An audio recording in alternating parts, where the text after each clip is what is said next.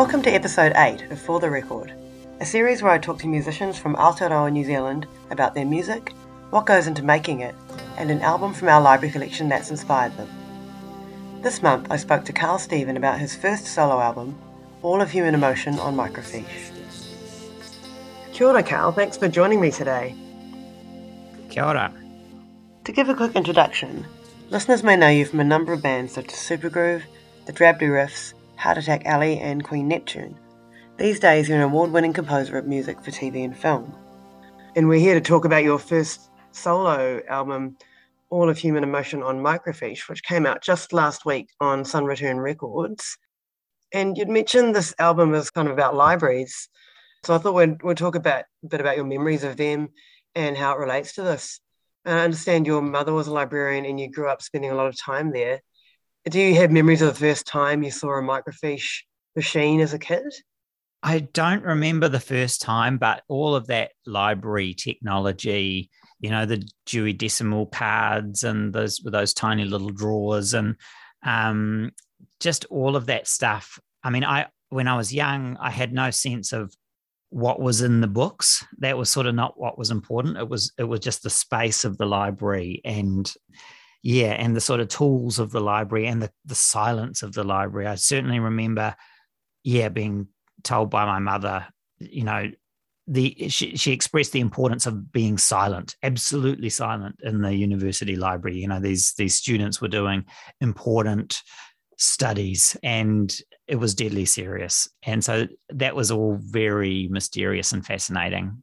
And I guess actual microfiche readers, it wasn't until probably I was quite a lot older that I got to have my hands on that. I mean, when I went to primary school, that was kind of like the technology of the day. You had to learn how to use a microfiche reader to look up your facts. And that was fun. I mean, I didn't care at all, again, about the facts, but the microfiche reader itself seemed great. I loved how, you slide a tiny amount on the actual tray of the microfiche reader and it goes zapping across, 50 pages of news headlines or whatever. It's fun. And I love the way it looks, the sort of monochrome, bluey, black and white way of representing information. Actually, one of your music videos for Macoma Phase 1 that I saw has a really cool space-agey look. I think it's just a really old Commodore computer, but it reminded me of a microfiche a bit from the cover image, that same kind of vibe. Yes, that's right. I mean, I'm a bit obsessed with that stuff. Marcel from Mindfulness for Machines did all the videos, and I sort of expressed my love of a particular era of that sort of technology and the designs they had for the computers sort of housing and I've got lots of photos of microfiche readers and stuff. I don't know why. There's something, I mean, they're like people, you know what I mean? Like, I think we create objects that are expressions of ourselves in some way, and something about these sort of contained, hooded computers and microfiche readers with their screen. There's something that's like looking at it's looking into a mirror in some way. And with the title of this being All of Human Emotion on Microfiche, it made me think, I wonder if this album will be full of emotions and different feelings, and didn't know what to expect. But even watching the videos as they came out, there were about 4 that I think you sent me that had all come out variously. We can talk a bit start with the music video for Utterance and Inscription, which came out in late January. And well, first off, I really liked the track. I found it straight away very calming and thought-provoking. Oh, that's good. And I listened to it a bunch of times, and it got me into this really zen, deep thinking space, which after you told me what the song was about, led me down a bit of a research rabbit hole into the philosopher Wittgenstein and language games and things. But initially, awesome. That happened. Initially, it got me wondering what links there might be between your philosophy studies, because of course you ended up doing a PhD at Cambridge in philosophy, between the philosophy studies and your music, if there are any. It's interesting. I guess, I mean, music is a deep thing, you know what I mean? Like, and there's no limit to the amount of sort of thought and time you can spend on music. You know what I mean? Like it can be a lifetime worth of just listening to music and making music and thinking about it. And yeah, it's not like it's something you exhaust. I listened to music for a couple of weeks and, I watched all the episodes and moved on, So I think, philosophy as a tradition is just about, thinking and talking and writing about, the human experience in a way, and some of our more complex and confusing and buzzy aspects of that. And one of those, of course, is language, and language is like music in that, particularly in spoken language, we're able to communicate thoughts using sound. And so obvious, like I'm doing now, right? And in music, of course, we're doing that too. And we're also communicating feelings and moods. As you said, when you heard that Utterance and Inscription track, put you in a sort of a contemplative headspace. That's amazing to hear, because I suppose that's, where I was going as I made it. You know what I mean? I was just sort of, buzzing out in that space created by the music. So I think they're related in that way. And so I've always been interested in philosophers who talk about how we live, and also who theorize about how we use language and what its effects are, and how to understand it, and when language leads us into difficulties, how to best get out of those, and all that sort of thing. I think is and so Wittgenstein is a real prime suspect in that particular area of philosophy. And I'll give a bit of background on the song from what you told me. So, Utterance and Inscription features a sampled line, "Lifestyles in the Speech," from King Kapisi's classic song "Screams from the Old Plantation," and all the lyrics are direct quotations from Wittgenstein's book Philosophical Investigations. And all the turntables in the song are by Shay Fu, who some listeners will know is an old friend of yours from back in the Supergroove days, of course. Yes. And then also that the song is dedicated to one of your professors, Rosalind Hursthouse, who taught you Wittgenstein at Cambridge. I wondered if you wanted to say a bit about the quotes from Wittgenstein's book that you used in the song. Yeah, Rosalind actually, she taught me at Auckland University. So right. She was educated at Oxford and then went on to run, I believe, the Open University in England, and then became the head of department at Auckland around the end of my time there. And the Oxford College she came from, Somerville College, has this sort of direct link to Wittgenstein, because one of his students, Elizabeth Anscombe, who then became the sort of archivist of his notes and helped publish his works and stuff, she was at Somerville College, which was then a woman's only college. And then she taught Philippa Foot, who then taught Rosalind Hursthouse. So there's a sort of funny lineage there. But so the Wittgenstein quotes themselves, which, as I say, Rosalind Hursthouse taught me Wittgenstein in the sense that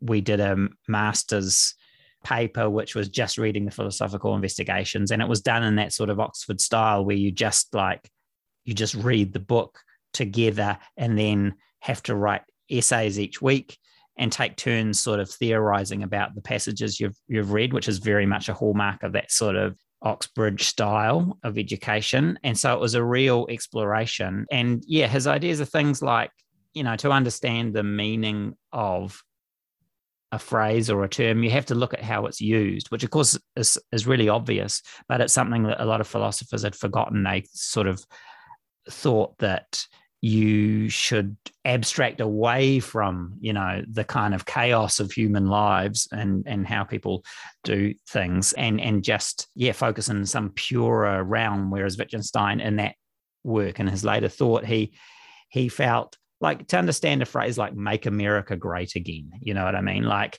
there's the logical meaning of that, but really, if I use that in a, context of a speech or a letter or something, you wouldn't really know what I was meaning or what it meant without understanding the wider context of, Trumpism in America and, the rise of the new right and all these complex issues. You can't just take the literal words and sort of abstract them. So that's the sort of thing Wittgenstein was getting at. And he also thought that philosophers had a real bad habit of like getting bogged down in language, like asking things like, what's the meaning of life?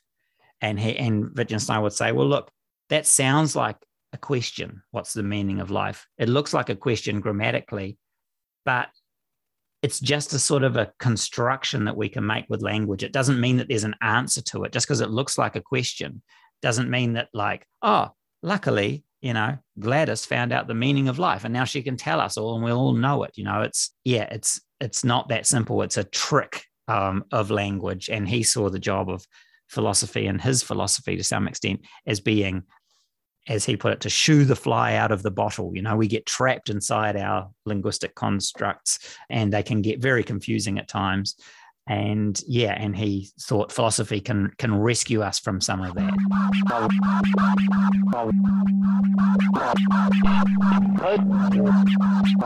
Uttering a word is like striking a note on the keyboard of the imagination.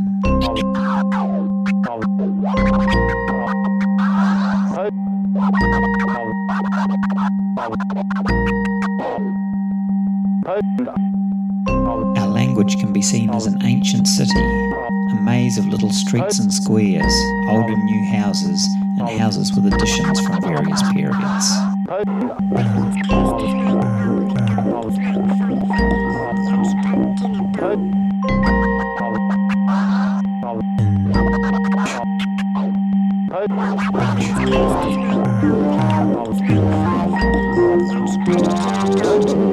This surrounded by a myriad of new suburbs, with straight regular streets and uniform houses.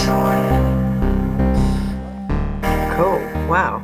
Got a lot to think about. So if anyone hasn't heard the song already, I hope I'm not like adding too much to it. But to bring it back to, some of the quotes that stuck with me after I listened to the song a number of times was, to imagine a language is to imagine a form of life, which kind of relates to some of the stuff when you were talking. I was thinking about, of course, context is everything with how you use a phrase or a word, so language is very alive. I also like the one, the limits of my language mean the limits of my world. The first time I heard that, I was like, oh, wow. Like you said, some of it's very easy to understand. When I flicked through a bit of the book, I actually went and got the book in our basement. Oh, awesome. Yeah. And just like thinking, of course, I'm not going to get all this. I just flicked through some random pages and read bits. And some bit, like you said, it's like quite easy. And the others of it are like, well, for scholarly stuff.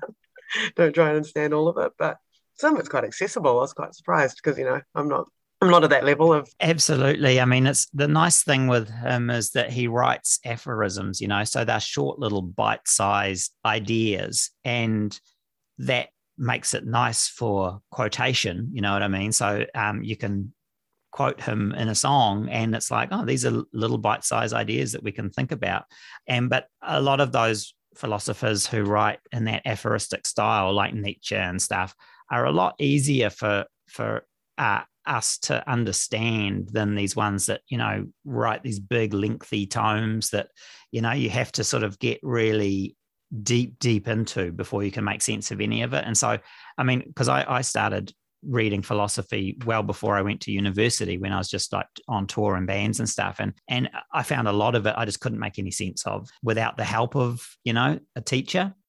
But people like, say, Nietzsche and to a lesser extent Wittgenstein, these ones who write aphorisms, it's very helpful because you can, they say a sentence and then you can just go away and think about that for a while and sort of look at it from different sides. And I think that's really a positive thing. It certainly helped me find a way into all that world of thought.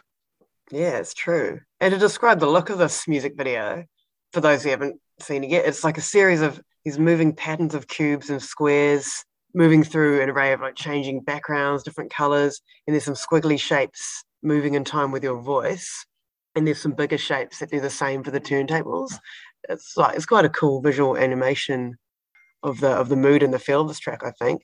And so most of the music videos on this album were made by Marcel Belvé. Is that right? that's right. Yeah, he did all of them. It's been an amazing collaboration. So we did this gig together that I put on called Unfencing the Commons. It was a bit of a random sort of collection of music that I'd written with a bunch of different performers at the Wine Cellar, and that was really fun. And he provided visual sort of accompaniment to that. Then that led to him doing some videos for these tracks. And so he has all sorts of interesting ways of like getting his computer to respond live to music, and then combines that with other, visual technologies. And yeah, he really has a sense of that aesthetic that I like with computers and what I do and don't like. I really want to see the computer, you know what I mean? Like, I don't like it when the medium is invisible or pretends to be invisible. I like, an old scratchy record or a, hissy cassette tape or, an old statue that's the arm has fallen off and you can see the stone or whatever. I don't like it when there's this pretending to be transparent thing. And so if a video is going to be computer made, I like to really, actually literally see the pixels. No, I noticed that about all the 4 videos I looked at. They've all got a really cool pixely and like bright, interesting colors and lots of kind of moving through these colored backgrounds. That's taking the viewer like right into that Yep. brightly colored pixel zone, and very old school analog. I could tell that you're obviously a fan of that kind of thing anyway, from the kind of electronic music that it is. Yes, and the color, I should say, that's all Marcel. Like he brings so much to it. Like I'm color freaks me out. Like I like grayscale everything, but it's great that Marcel has this amazing sort of artistry with color and stuff and motion, and takes these tiny nuggets of ideas that I sometimes have and just kind of makes it into an actual whole world of something kind of sumptuous, that the us as viewers can really enjoy and get something out of. Whereas my ideas, it's more like a piece of paper blowing in the wind. Well, that's cool. No, it really brings them to life. Yeah, I wondered actually if you wanted lots of colors in there, if that's something you guys work together. And so it's interesting to hear that you you don't think of color straight away, but it does quite add something. It adds so much. I don't. Not only do I not think of it straight away, I'm like actively opposed to it. Like I think everything should just be grayscale, black and white, and then thankfully people tend to ignore me when I say that. And we live in a universe full of colors, and they incorporate that into their work. And then I like initially my first response is, oh, there's a color, and then I'm like, oh, I love that color, and gradually come to terms with it. But I don't know what's up with that, but well, as anyone who's seen my Instagram account will know, I'm not the most hugely vibrant, rainbow of colors type person visually. No, that's cool. I don't think there's that much wrong with that. Yeah, now that you mention it, you do go for you like the black and white and monochrome. In fact, I'll even sneak a mention of the I guess the draft version. I didn't realize it was a draft version of the video for Utterance and Inscription. There were lots of black squares, but it was all just monochrome, which I thought was quite cool because I'm not going to judge either way. I'm just taking it in. And then when I saw the one that was released, obviously I was seeing the draft. That's cool because it's still related. I liked them both, though, I've got to say. So, but it's a very good indication that first sort of sketch that I did that was going to be the video initially, but then Marcel, because The Other's Way was cancelled, he suddenly had a free day. And so he's clever enough that he can just take, 2 hours and go whoop and create this amazing video. Yeah, that's right. I find grayscale and monochrome quite soothing, or sort of like it's quite a calming thing to the absence of color. So I like that about it. But obviously, I love color too. But like when I make something visually, it tends to be in those, gray and black and white tones that I do find quite calming, which is nice. No, it's safe. Yeah, I get that. It was very, it's just, I guess it's quite minimalist. And It's a lot less distracting initially. So I kind of like that the first time I was getting to know the song, it was with just the very simple grayscale thing that makes me think, oh, it's like, it's hearing a back room meditative thing, just fully focused on the song. And then again, in the next video was just totally different. But yeah, just segueing from that, I wanted to also mention briefly another song and music video for Tamaki 5000, Yes. which is, I think, one of the first, maybe the first single I heard when you were feeding them out. And that was when I first thought, I had to try and have a chat with you about this because it was such a library-related album. And Tamaki 5000, I'm guessing because you lived in Auckland for quite a while before you moved to Thames, where you have been based for a while, right? How long did you actually live in Auckland for? Well, I mean, I grew up in Auckland. And so that's what that Tamaki 5000 song is sort of about, I mean, so I'd always lived there, except for when I lived in England for 3 years when I was studying. But now I've lived in Thames for 10 years, amazingly. That flew by. Yeah, so, I mean, Auckland, as, it was known when I grew up there, and it's a very ambiguous sort of place. It's got all this colonial history of being this really like grab the money type place in many respects. And when I was growing up in the 80s, it was like a developer's paradise. You know what I mean? Like everything was being smashed down, all the old stuff, and all these skyscrapers mirror glass type buildings were being put up. And we used to go as early teenagers down and sort of explore all these new weird construction sites and areas. And I mean, it's totally dangerous and stupid to do, but we didn't kind of know any better. And they're very unusual spaces that were created by some of these corporations, like, Chase Corporation, the Chase Plaza. I remember exploring around there and ending up in some great place under Queen Street that had full of like what seemed to be generators or something. I don't know what they were, but all these weird spaces that I didn't even know existed.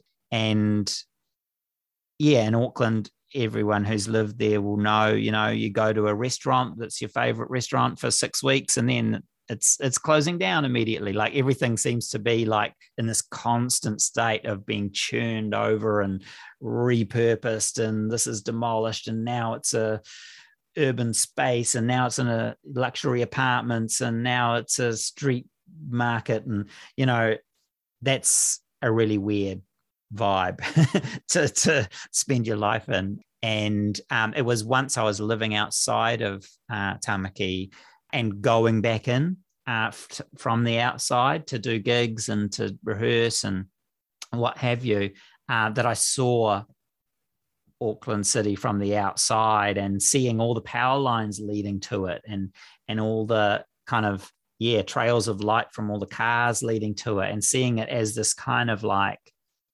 big hive of human activity. And we've sort of totally terraformed the space so that it's the trees that are there are kind of like managed, and just so different from living kind of in the countryside, which I was doing then. And it led me to see it in a new way and write that song.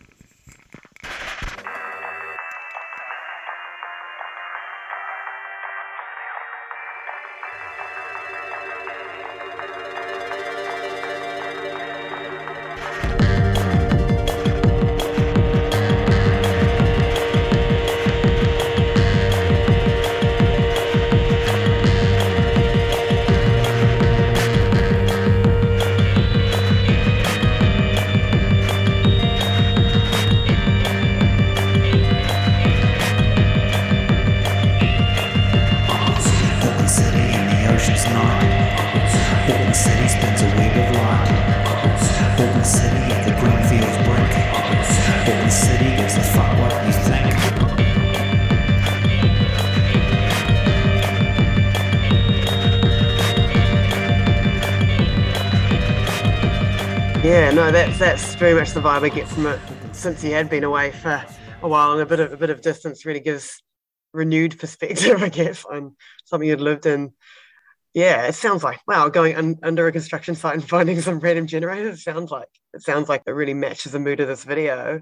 And I'll give a brief description as well for people who haven't seen it yet. I describe this video as plunging you into a world of a colorful petri dish where these cells are morphing and changing while you move through it. And a close up of that, which reflects what you said as a constant flow of activity of the ever changing city. And the words of the song kind of come up in the midst of it, come in and out. And the intense colours, I thought, go with the intensity, and a slightly dark edge to the song. And there's some nice lyrics in there, like Auckland City, where you're lucky to find a place. And Auckland City consumes while she grows. I really like that, which pretty much describes what you talked about. And even though you're talking about growing up in the 80s, yeah, it hasn't changed much with the construction wise and constant change. What do they say? The more things change, the more they stay the same. We're still we're even more scaffolding and piles of rubble and trees wrapped in lights, and they're trying to plant more trees now here and to make up where there aren't enough. So at least that's one positive of the constant change. But yeah, that's right. It's like a site of struggle for something really beautiful and positive happening, and something terrible and dystopian. And I feel like at certain times, the terrible and dystopian has had the upper hand, like in the 80s when I was, like I was talking about. And then, yeah, it's great seeing these positive things. It's great seeing, like, I remember when we got back from England and seeing the rail system running as a form of public transport. I mean, the rail system had been down all my life, like there was the odd freight train, maybe a couple of times a day or something, but we would literally walk along the train tracks, and seeing, Auckland with trains running was just fantastic. And trees being planted, and there's so much positive stuff that's happened, which is really great to see. But the battle isn't over. It's sort of Death Star versus Life Star or something. It's like I have this kind of saying, because I've lived here most of my life as well, apart from a brief stint living overseas. It's just like, Auckland City, it'll never be finished. It's like no, that's right. And it's fascinating, that idea of cities that, just constantly rewrite new history over old history. And so you get these weird kind of combinations where you turn it down a corner and it suddenly looks like nothing's changed from, 50 years ago. And then, turn another corner and it's like all modern and someone's vision of what a corporate foyer should look like, or whatever. And of course, back to that utterance and inscription and Wittgenstein stuff, that's something Wittgenstein said about language as well. It's like an ancient city, and exactly the same thing happens with language. We've got new sections and old sections and real ancient, weird, anachronistic bits of it, and totally polished and new intentional bits. I find that sort of really fascinating, how we live immersed in history, and so the old and the new all, we're soaking in it.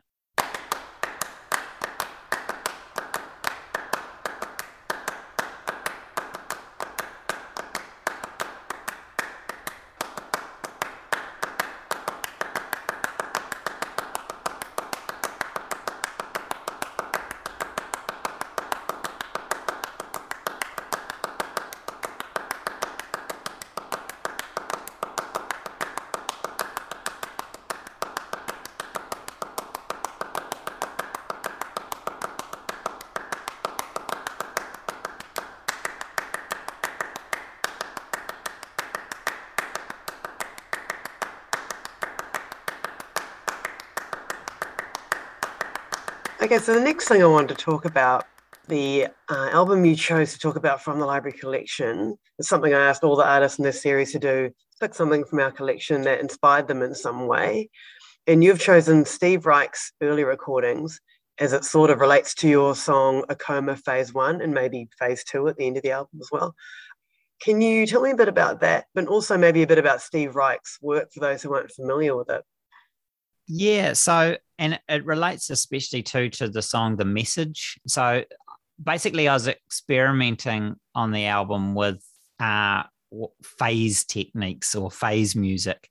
And that's been done by various people, but probably the most famous one of those people is Steve Reich. And so he's a New York composer who was part of that minimalist school with people like Philip Glass, who was he was a buddy around, New York in the 70s. I mean, I don't know what was in the water there in New York in the 70s, but, you've got the birth of hip hop there too, and, a few streets away, you've got Talking Heads and Blondie and, Television and Suicide and all these absolutely incredible bands making this really, and Laurie Anderson, Bang on a Can. I mean, so both in the sort of art and classical and just in all musical realms, there seemed to be this amazing stuff going down.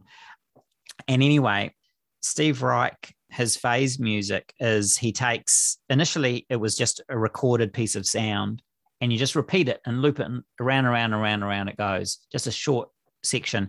And then if you play it alongside itself and it gradually gets out of sync, that process of it getting out of sync creates all these new sort of interesting rhythms and crazy combinations that are ever changing as it drifts further and further away from its twin.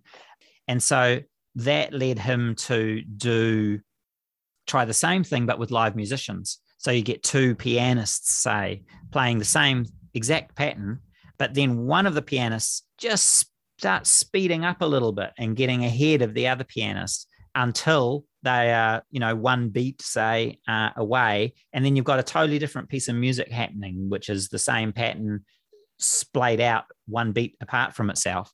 And then they'll speed up again and move forward. So it's two beats out. And you get yet another combination of unexpected things. And so it's sort of courting chaos and using unplanned sequences to generate stuff. So in the song, The Message, what I did is I thought, like, I muck around with phase music from time to time. And so I might take a little recording, like once I took the opening of Sweet Child of Mine by Guns N' Roses, and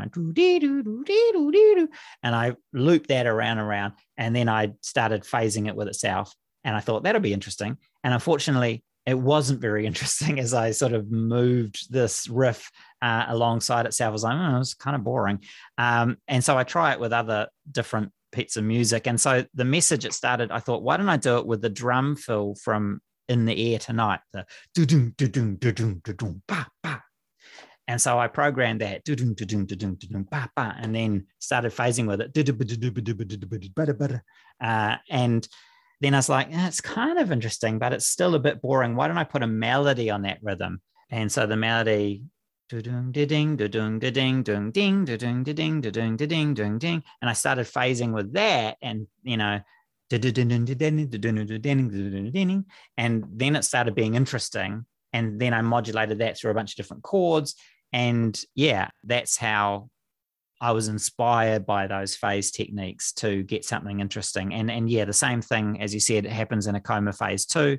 There's a riff there that sort of you can hear moving out of time with itself. And I just find that chaos is an important part of the creative process. I don't just think of everything in my mind and then just, program the computer to make it do that. It's a dialogue. I'm trying things out, and randomness is a real important part of the equation. Oh, right. Okay. That's pretty interesting.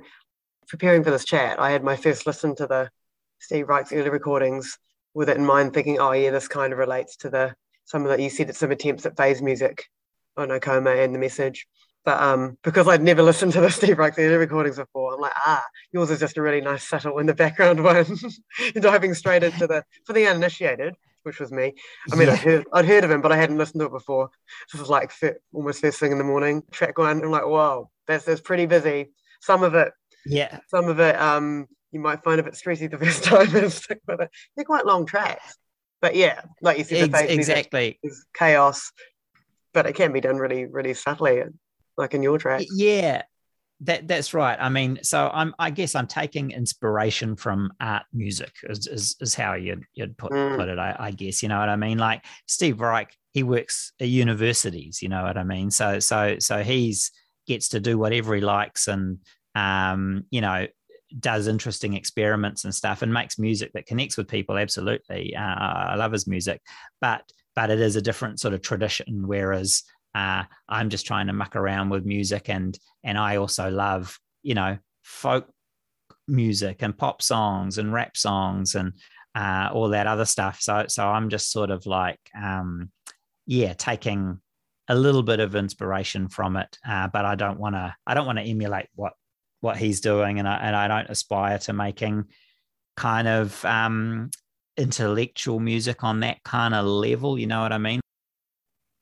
Oh yeah, no, I totally get all of that, because I think when I used to choose something that inspired, that's why I have to be quite a bit vague when I ask people that. I don't want to limit them to saying, oh, choose an album that inspired your latest thing that you wrote, because a lot of people that they'll be like, oh yeah, nothing specifically, but it's like, I'll just choose a favorite album. Actually, it doesn't have to relate, because with this one, I learned of it just by listening to most of it, that the cool things about learning about what phase music was just through this, or just through hearing someone describe it, was this is just one example, of course, with the Steve Reich. There's some really cool, satisfying parts of it once I got into it. It was very rhythmical, very methodical, very deliberate in this example. So it's kind of like an art experiment, even sitting there seeing how long you can listen to it and get into it, to the point where it was quite mesmerizing, and I was like, actually really, really good. Yeah, that's right. I mean, the message, it's those rhythms, the sort of drum fill rhythm, as I said, that I put onto glockenspiel and stuff. It's getting gradually pushed out of phase until it comes right back into phase, and that's what determined how long the song was. It just took 3 minutes for it to go around the whole bar and then eventually meet up again. And yeah, I do think that it's exciting, to find in music these sorts of weird sort of puzzles and things that that we can do. It's I'm a definitely at the very least middle-aged musician, who's been doing it for a long time. And so when I was first doing music as a young person, it was just like, oh, I like funky beats, and I like, big riffs, or I like this and I like that, and we'll just do that. Whereas I think getting older, you need to keep reimagining your connection with music and keep refreshing your ideas about it. And so exploring those sorts of things, like what experimental people are doing now or in the past, I find really helps with making me see music with new eyes, and making it exciting again. Your versions of the phase music you used in your album are just real subtle and very cool, and quite it's art music for the people. Yeah, quite different to what I was new to listening to. For things like the Steve Reich early recordings, because it was just a name I hadn't listened to, I would scribble some notes saying, oh yeah, it's definitely, I feel like you'd be in the right mood for it, but also you have to be the kind of person who enjoys a bit of deep listening music nerdery, like you said, intellectual music. So the best way I would say is, like, if you hadn't listened to it before and you didn't know, say it can be quite intense. I'd say it can be quite intense, and they're quite long tracks, so maybe don't listen to it all in one go, but just sit down and get to the point where you can get into it and sit with it.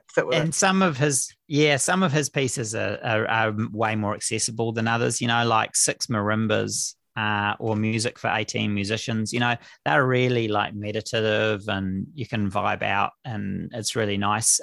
Whereas starting off with his, those recordings of street preachers that he's doing phasing with, I think it's called It'll Rain or something like that. And yeah, that's pretty intense stuff. And violin phase is really nice too, and clapping music, which is just, and then it goes in and out of phase and stuff. And then there's rhythms and but that's right. It takes a bit of getting used to if one, like many of us, and certainly like me, I grew up with more like pop music, I guess, some pretty weird pop music, Brian Eno and things like that. But it was still, this is stuff that was, at your local record store. No, I thought it was good once I warmed up to it. And yeah, the ones I found, I guess, were accessible with a piano phase track, because that's just piano looping things, so at least you can hook into that. And clapping, well, the clapping music, of course, you'd probably You probably find that the easiest because that was just the one where I thought it was very methodical and deliberate, and you can really see the cogs working. So yeah, that kind of Yeah. thing. Yeah. So to wrap up, I've just got a couple of quick questions to briefly touch on the whole COVID thing. I can't. I have to be honest. I have these 5 set questions to keep these interviews like fairly focused enough. And I get to the COVID question, I'm like, wow, do I still need to be talking about? Is everyone sick of talking about this? So we can get this brief. But to briefly touch on the whole COVID thing, which I've been talking about since June, it feels like too long. Have Yeah. have the lockdowns and restrictions affected your work much, or maybe even provided some unexpected silver linings? Because you probably used to work at home and work alone a lot, I'm guessing, and I do.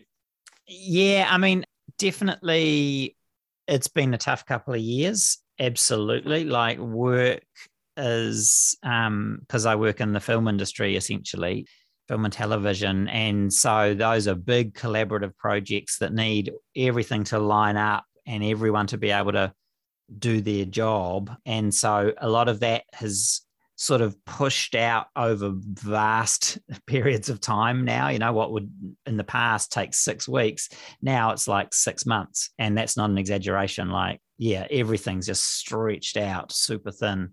And so it's been, economically, it's been really challenging and so on. But there's been some unexpected silver linings, like working with Marja Nuut, the Estonian violinist, on the soundtrack to The Justice of Bunny King. That literally would not have happened without the lockdown, like because of the lockdown, all my sessions with string players were cancelled in Auckland for the film The Justice of Bunny King. And I was really scrambling, thinking, well, what am I going to do? Like, my timeline doesn't change when I have to deliver just because of I have these challenges. And so after initially trying a few people in Tamaki, I thought suddenly, tours have been cancelled all over the world. There are violinists and musicians everywhere stuck at home.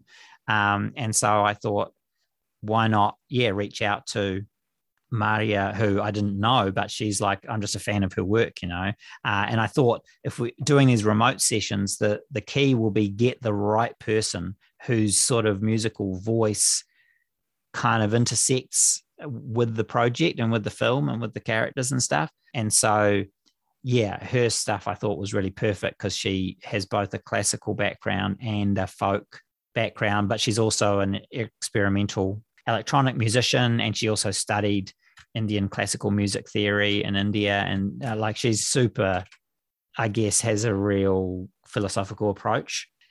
And so, she watched the film and she, liked it and wanted to work on it. And so I sent her pieces and then she, would add some stuff, and I sent her sheet music and so on. And so that was totally a COVID collaboration. And that was really amazing to get to, sort of work with her and do that.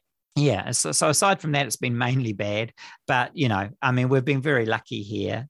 And so, I've been able to do recording sessions in like Rotorua and stuff when Auckland was in lockdown. And that was really cool too, like working with musicians down there and performers down there.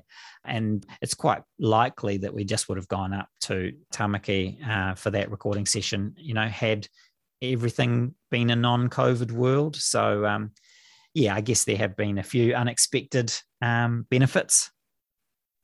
Yeah, that's so true. I think sounds like it's much for you and other people doing this kind of work, or anything where you want to collaborate, really. It definitely makes everything take way too long and shuts down some planned opportunities that you had, but then opens up others. And that's the bit that I hadn't been expecting, but I keep hearing about it from other people and seeing it in my own work. It's like, oh yeah, things that you were so used to doing one way, it forces you to think outside the box. And sometimes that's like a bonus of, like you said, I think I heard you say in another interview that you never in a million years would have contacted that violinist overseas because it was, like you said, I was a fan, like someone that you probably wouldn't have dreamed of reaching out to and saying, oh, do you want to actually do a bit for this film I'm working on? But because that became the most viable option, or a really suitable option to you once you realised, then that kind of just ends up happening and came together. So Yeah. Yeah. And when you're desperate like that and those sorts of, there's time crunches and stuff. Yeah. I mean, then suddenly that gives you a bit of bravery. You know what I mean? Like, then I can Google her manager and like write some email to a manager in Berlin somewhere and say, I'm doing this because you're just so desperate. You know what I mean? It's like, I need to get some violin on this thing. Yeah, so that's right. It forces you to find new ways, and that can be a positive voyage of discovery.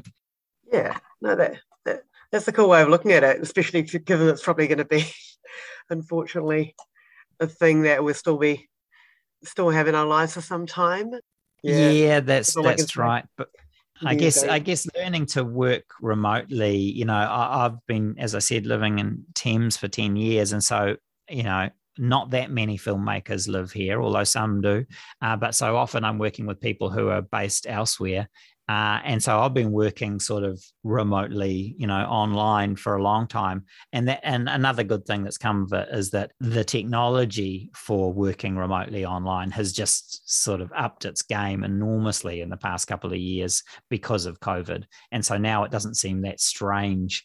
In the past, having a meeting via Zoom or whatever seemed like, who is this eccentric, crackpot, whereas now it's just like everyone's doing it, way too much of the day. I'll have to get used to the possibility when I can finally get back to doing the actual face-to-face interview. I don't know when that is though, so I'm probably going to forget about it on the time. But it's great for some of these like people like you who aren't based in Auckland. It opens up the horizons a bit, so that's good. Okay, and the last question I had to wrap up was, do you have more plans to keep making music for solo projects, and maybe even planning some gigs once we're able to, if that's the kind of thing you'd be doing with this album? Yeah, definitely to both. The answer is yes. Really keen to do some performances with this album, All of Human Emotion, on Microfiche, and do some unusual collaborations in the context of performing it. So like, I don't know, maybe have a cellist or some different live tuned percussion players, and like be cool to get some of that phasing stuff that I talked about with the glockenspiel in the message, getting a couple of people doing that live so that people can see that visually, would be really fun, I think, both for us as musicians and also it'd really give something new to the audience. So definitely keen to do that after, once COVID settles down, because I play live so seldom that I'm not gutsy enough to leap into the thick of, all the maelstrom of cancellations and things. I'll just like, that's okay. I haven't played for months or years, so I'll just bide my time and see what happens. But then also, definitely more of my own studio work. Yeah, it's interesting. Like, I wonder what it'll be, but I certainly have experiments that I want to do, and I'd like to get more actual live players on the next record I do, so it's not just me and the synths and gear. It's me and other humans working on some stuff. It's very much more difficult logistically as soon as you get other people involved and acoustic instruments that you need a silent space to record them and all the rest of it. But I think it's so rewarding and sounds so interesting as soon as you get those. People bring so much with their instruments to something that I would love to be able to get into that for another set of recordings.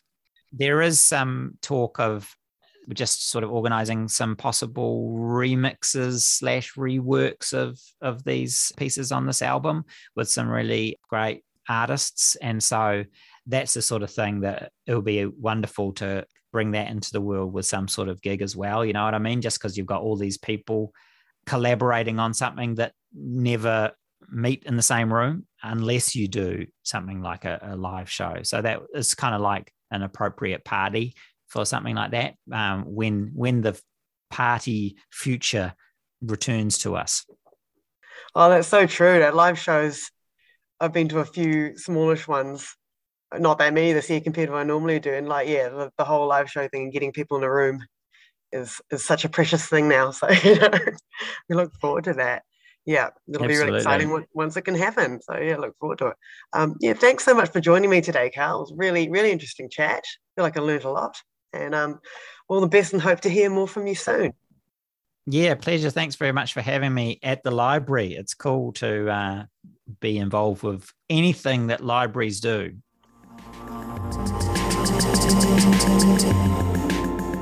You've been listening to an interview with Carl Stephen. All tracks used in this podcast were taken from his album All of Human Emotion on Microfiche. You also heard an excerpt from his chosen album, Steve Reich's Early Works. To hear more podcasts, check out the Auckland Library's SoundCloud page and subscribe.